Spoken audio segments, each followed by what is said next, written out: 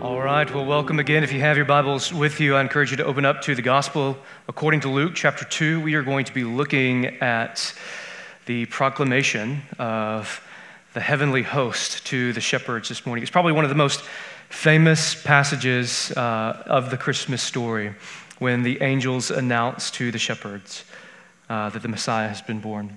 So if you have your Bible, it's Luke chapter 2, verses 1 through 20.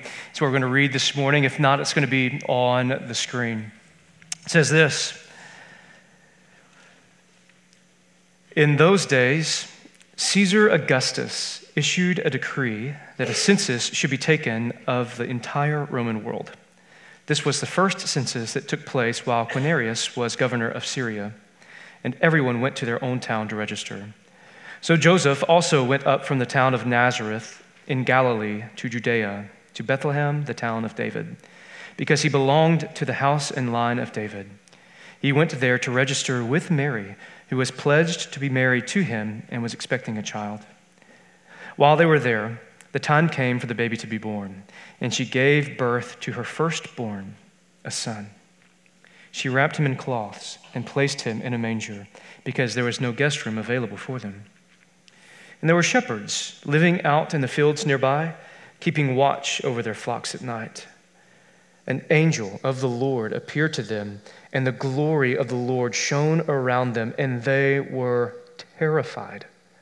But the angel said to them, "Do not be afraid. I bring you good news that will cause great joy for all the people. Today, in the town of David, a Savior has been born to you.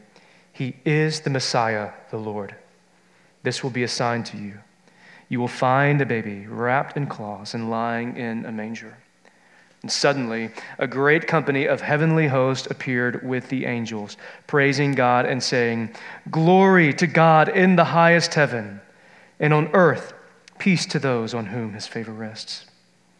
When the angels had left them and gone into heaven, the shepherds said to one another, "Let's go to Bethlehem and see this thing that has happened, which the Lord has told us about."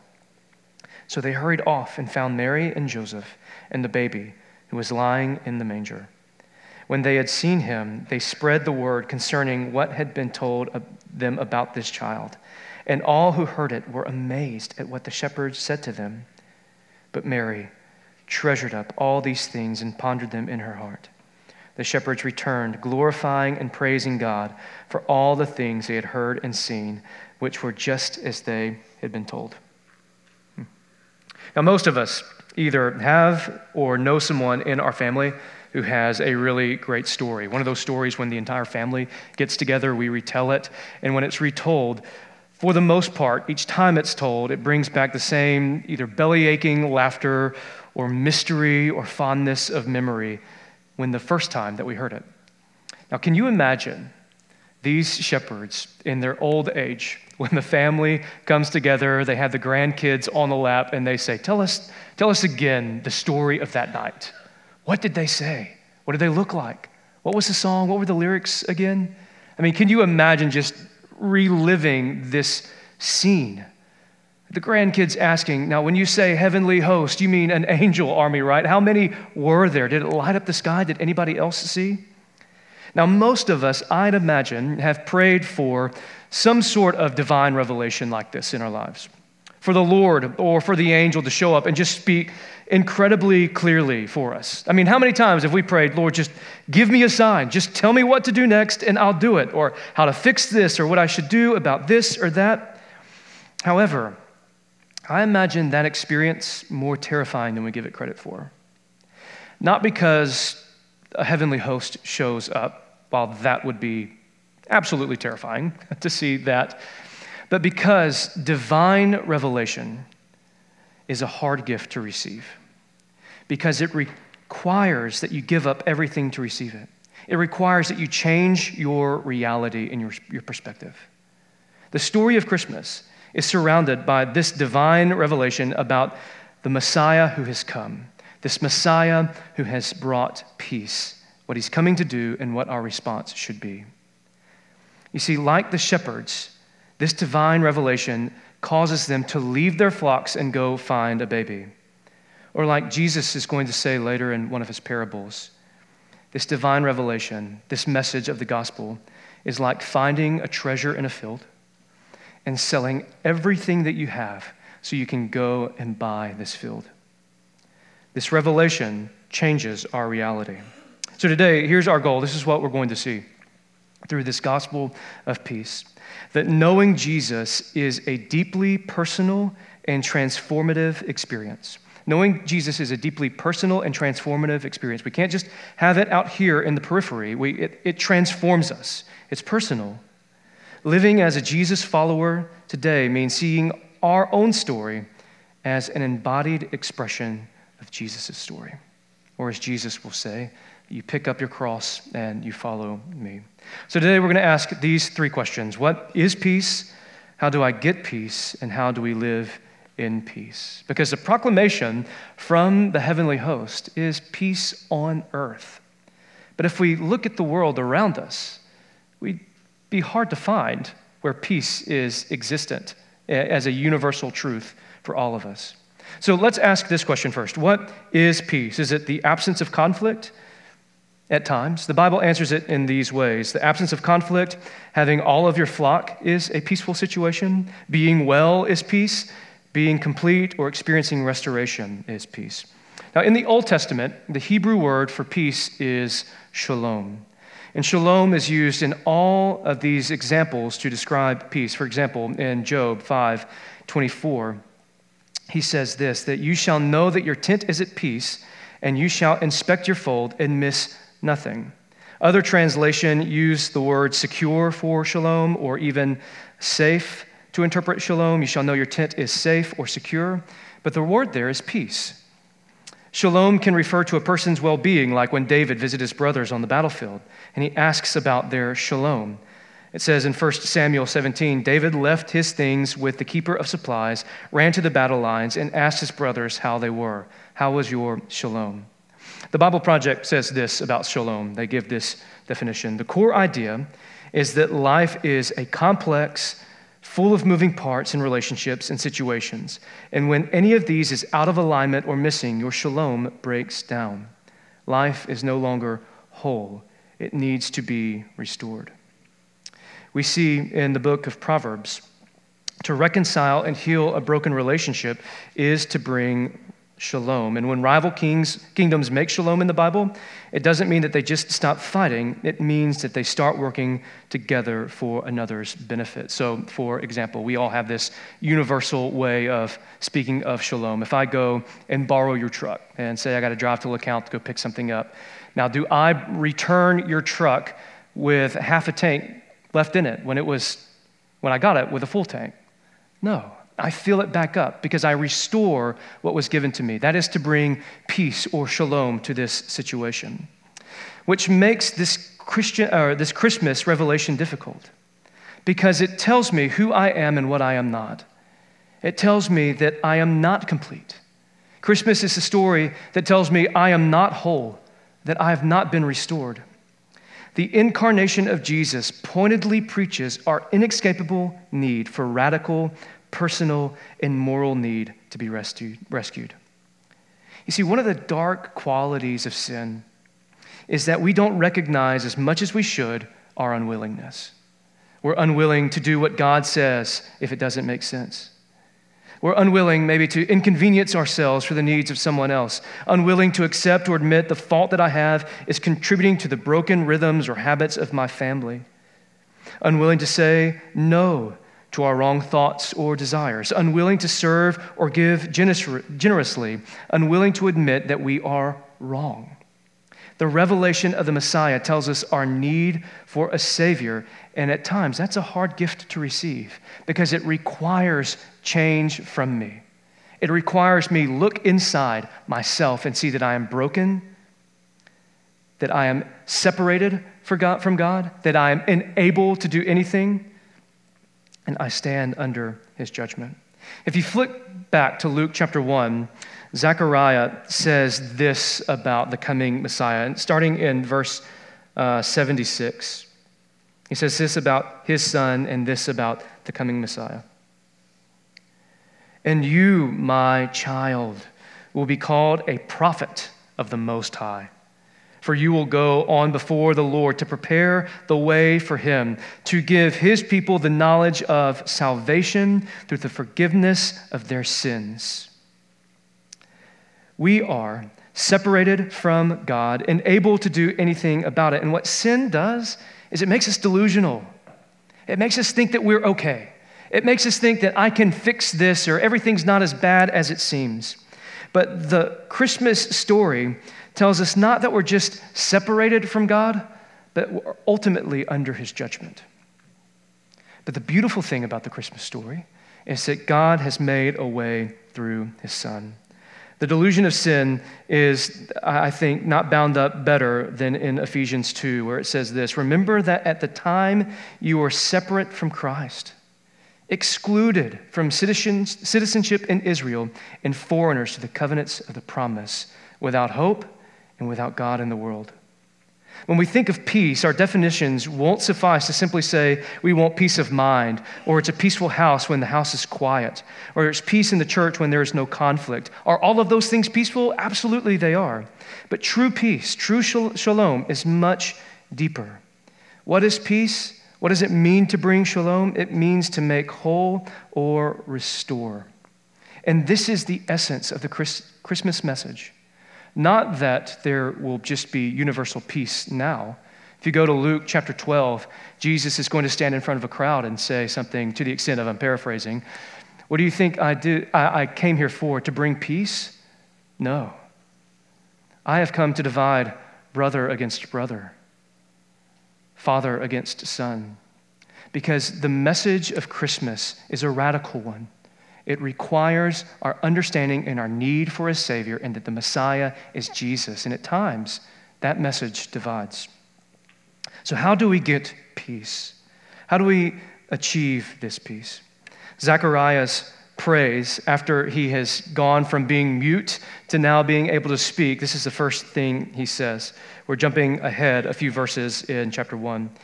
Starting in verse 68, praise be to the Lord, the God of Israel, because he has come to his people and redeemed them. He has raised up a horn of salvation for us in the house of his servant David. Now this phrase, he has raised up a horn of salvation, this is a weird phrase, but it connects all the way back to Psalm 148. And to raise up the horn of salvation is like a bull that raises up his horn in victory. How is Jesus raised up in victory to secure our salvation? It's on the cross. The horn of our salvation is seen as Jesus is raised up on the cross for us. Simeon's praise later when Jesus is brought to the temple to be dedicated. It says this in chapter 2, verse 25. Now there was a man in Jerusalem called Simeon who was righteous and devout. He was waiting for the consolation of Israel, and the Holy Spirit was on him. It had been revealed to him by the Holy Spirit that he would not die before he had seen the Lord's Messiah. Moved by the Spirit, he went into the temple courts when the parents brought in the child Jesus to do for him what the custom of the law required. Simeon took him in his arms and praised God, saying, Sovereign Lord, as you have promised, you may now dismiss your servant in peace, and wholeness restored. For my eyes have seen your salvation, which you have prepared in the sight of all nations, a light for revelation to the Gentiles and the glory of your people in Israel. Notice how everything that they have said, they are either talking about an unborn child or a newly born child. How do we get this peace? What a truly magnificent thing for us to ponder this Christmas is that the Lord became flesh. He became vulnerable. Think about it this way. There was a moment in time when the presence of God felt like the unease of morning sickness to Mary. Scriptures say that the child in the mother's womb is wonderfully and fearfully made, and Jesus, becoming human, knit together in a teenage Middle Eastern woman, was wonderfully and fearfully made. The God of the universe, entrusting himself to a woman for nourishment, rest, energy, and protection. What does this say about God? He is willing to be vulnerable for us, willing to be attached to a placenta for nourishment and life to its own creation, willing to wait and grow in the human womb. So how do we get this peace? You don't achieve it. You don't earn it. You simply receive it. Hebrews chapter 2 says, Jesus crowned with glory and honor because of the suffering of death, so that by the grace of God, he might taste death for everyone. Here's the wonderful news of the gospel. And we repeat this often. You could probably recite it very quickly at the snap of a finger. But it's something worth us pondering. That Jesus Christ, in place of us, tasted death for everyone. It says in verse 10, for it was fitting that he, for whom and by whom all things exist, in bringing many sons to glory, should make the founder of our salvation perfect through suffering.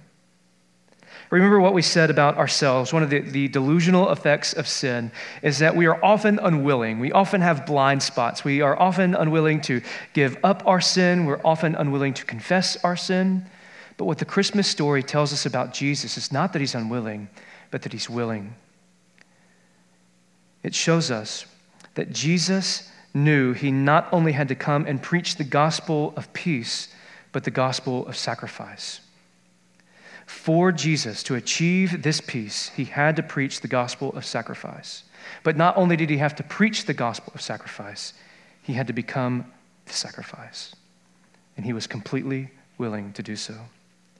The Christmas story shows us of a willing Savior born to an unwilling people. He was willing to take on flesh with all of its frailty, willing to endure birth without the resources of medical attention among animals, willing to expose himself to the hardships of life, willing to serve when he deserved to be served, willing to be misunderstood, mistreated, rejected, and endure all types of injustice, willing to suffer public mockery, endure torture, and suffer the Father's rejection. Jesus was willing to die. Jesus is willing to rise again and to be our advocate, willing to intercede daily on our behalf. Jesus is willing. The birth of the Messiah tells us that Jesus is willing then, but that he also is willing still today. He's willing to intercede on your behalf. What is it that Jesus will not do for you? What the birth of Jesus tells us, that he's willing then and he's willing now, and that is true peace, because that means we are reconciled with God. Advent is telling us of the willingness of Jesus and that he guarantees our peace today. Your worst day or your best day, he is willing. He's willing to be patient. He's willing to be patient with you. The Christmas story hinges on one thing, the eternal willingness of Jesus to bring us peace. But this is somewhat contradictory in our own minds, because this peace of Christmas, for so many of us, Christmas is not peace. Christmas, for so many of us, is the most difficult time of year. For some, Christmas is going to be more painful than ever. We've lost moms, dads, sons, daughters. The oddities of family and the mixed bag that comes with it are on full display as we all gather in one cramped room to try and celebrate Christmas. For some of us, Christmas intends to bring joy, but it reminds us of pain. Christmas, however, calls us to see the entire life of Jesus from his birth to his coming again. Remember, what our key theme to see today is that knowing Jesus is a deeply personal and transformative experience. Living as a Jesus follower means seeing your own story as an embodied expression of Jesus' story. So we have seen what is peace. Peace is being made complete or to be restored. How do we get peace? It's through Jesus coming and dying on our behalf. But how do we live in peace? What is a practical way for us to live in this peace? Paul says this about peace. Do not be anxious about anything, but in everything, by prayer and supplication with thanksgiving, let your requests be made known to God. Now, what is the opposite of peace? The opposite of peace is anxiety or anxiousness or worry. But Paul tells us to live in peace is to not be anxious about everything, but to be active. How? With prayer and supplication and with thanksgiving. Now, we can read this passage the wrong way. We can read it in a way that says, I'm anxious about a lot of things, finances, job, stress, economy, and what I need to do is pray and let God know, and when he gives me these things, I will have peace. That's the wrong way to think about it. That I have a problem, I'll pray for it, God will fix it, and then I'll have peace. But the problem with that is that we put God on the line. We put him on the hook for our own experience of peace or what we think is true peace. I mean, how many of us have left a job or situation thinking that old one was terrible, I just need a fresh start and I'll be satisfied. You get a new job and then 10 months later it's the same thing. Same anxiety, different name. Same pressure, different place. Or are you living in one place and think, I need a new place. Man, something bigger, more bedrooms, nicer yard, quieter neighborhood. And then when you get there, 10 months, it's the same anxiety, different creaks, breaks, and problems. Similar roof, just a more expensive mortgage. It doesn't bring true peace or completeness. Peace doesn't come from getting what we want. Whatever it is that we are dissatisfied with, whatever gives us problems, whatever frustrates us, getting it doesn't give us lasting peace. Peace doesn't come from getting what we want. It comes from getting what we need. And this is the message of Christmas.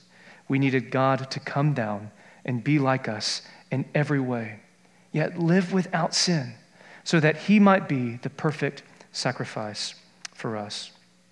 What does Paul tell us about getting peace this way? He says that if we're living in anxiety, we aren't thinking. And I don't mean like the country word of saying thinking. We're not thinking about it. That's not it. We're not living in thanksgiving. There was the time when I was in the 7th or 8th grade English class, and I had to give all the tenses of think, and I wrote down think, thank, thunk. That's wrong. It's not it. It's not that we're not thanking. It's not that we're not thanking. We're not having a life of thanksgiving. Here's what Paul says. With thanksgiving, let your requests be made known to God.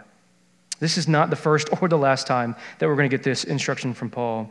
In fact, he is going to elevate the call to giving thanks. He says this in 1 Thessalonians.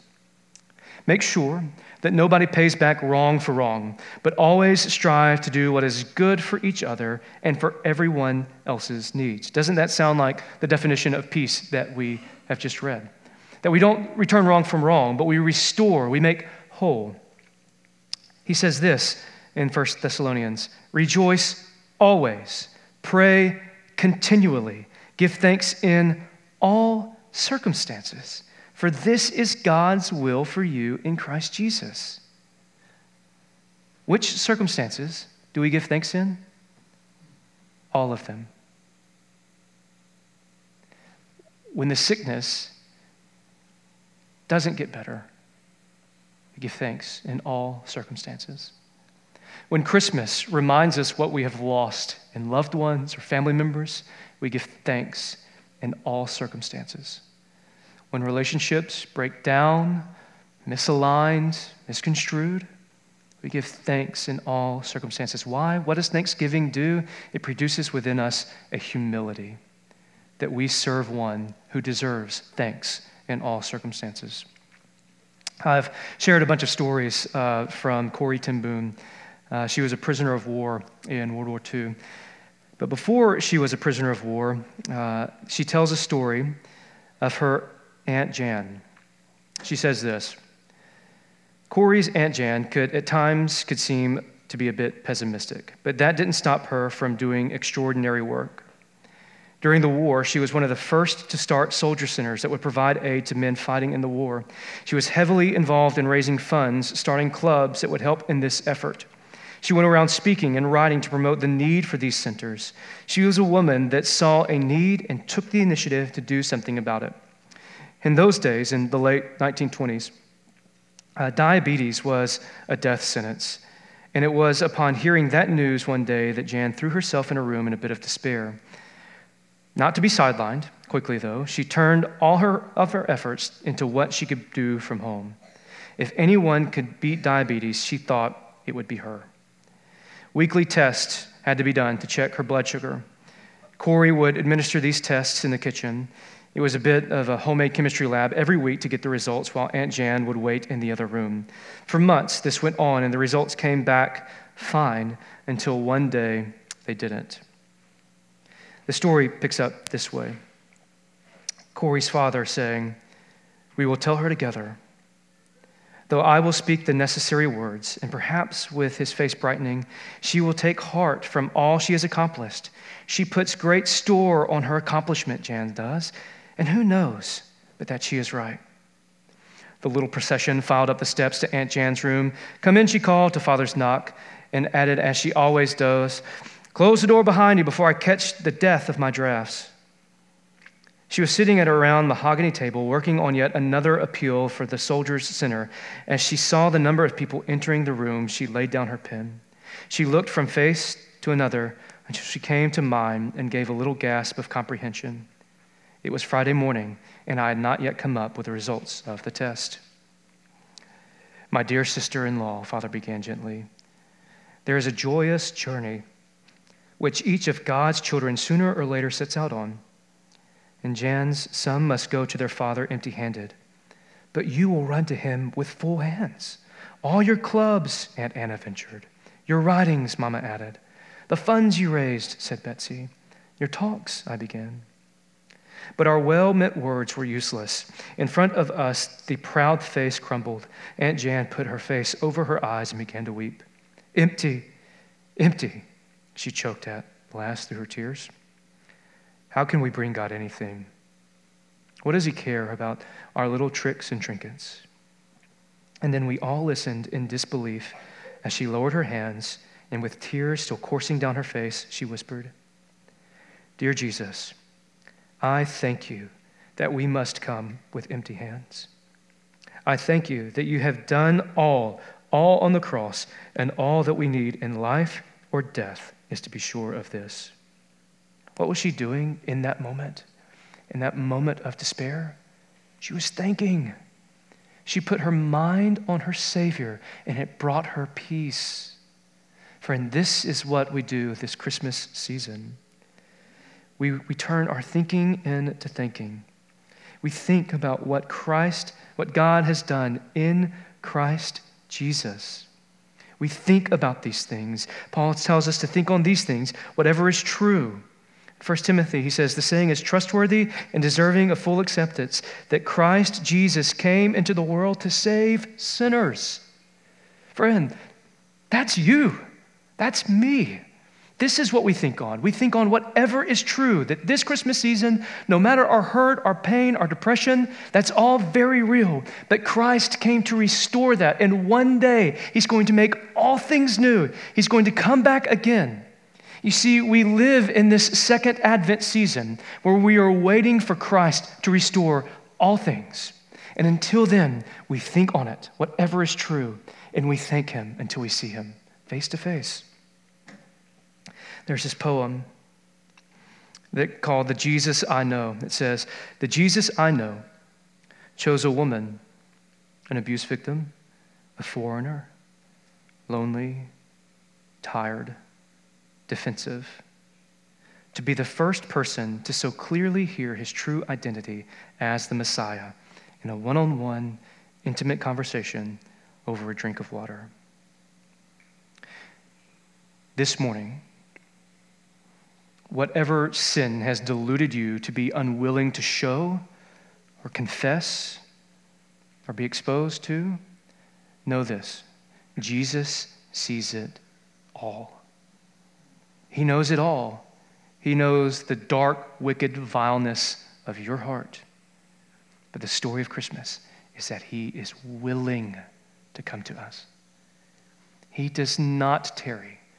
He comes with full force, willing to save us, willing to be born of a woman, to be exposed to all of the frailty of life, to suffer the death that we deserve, so that he might make many sons and daughters.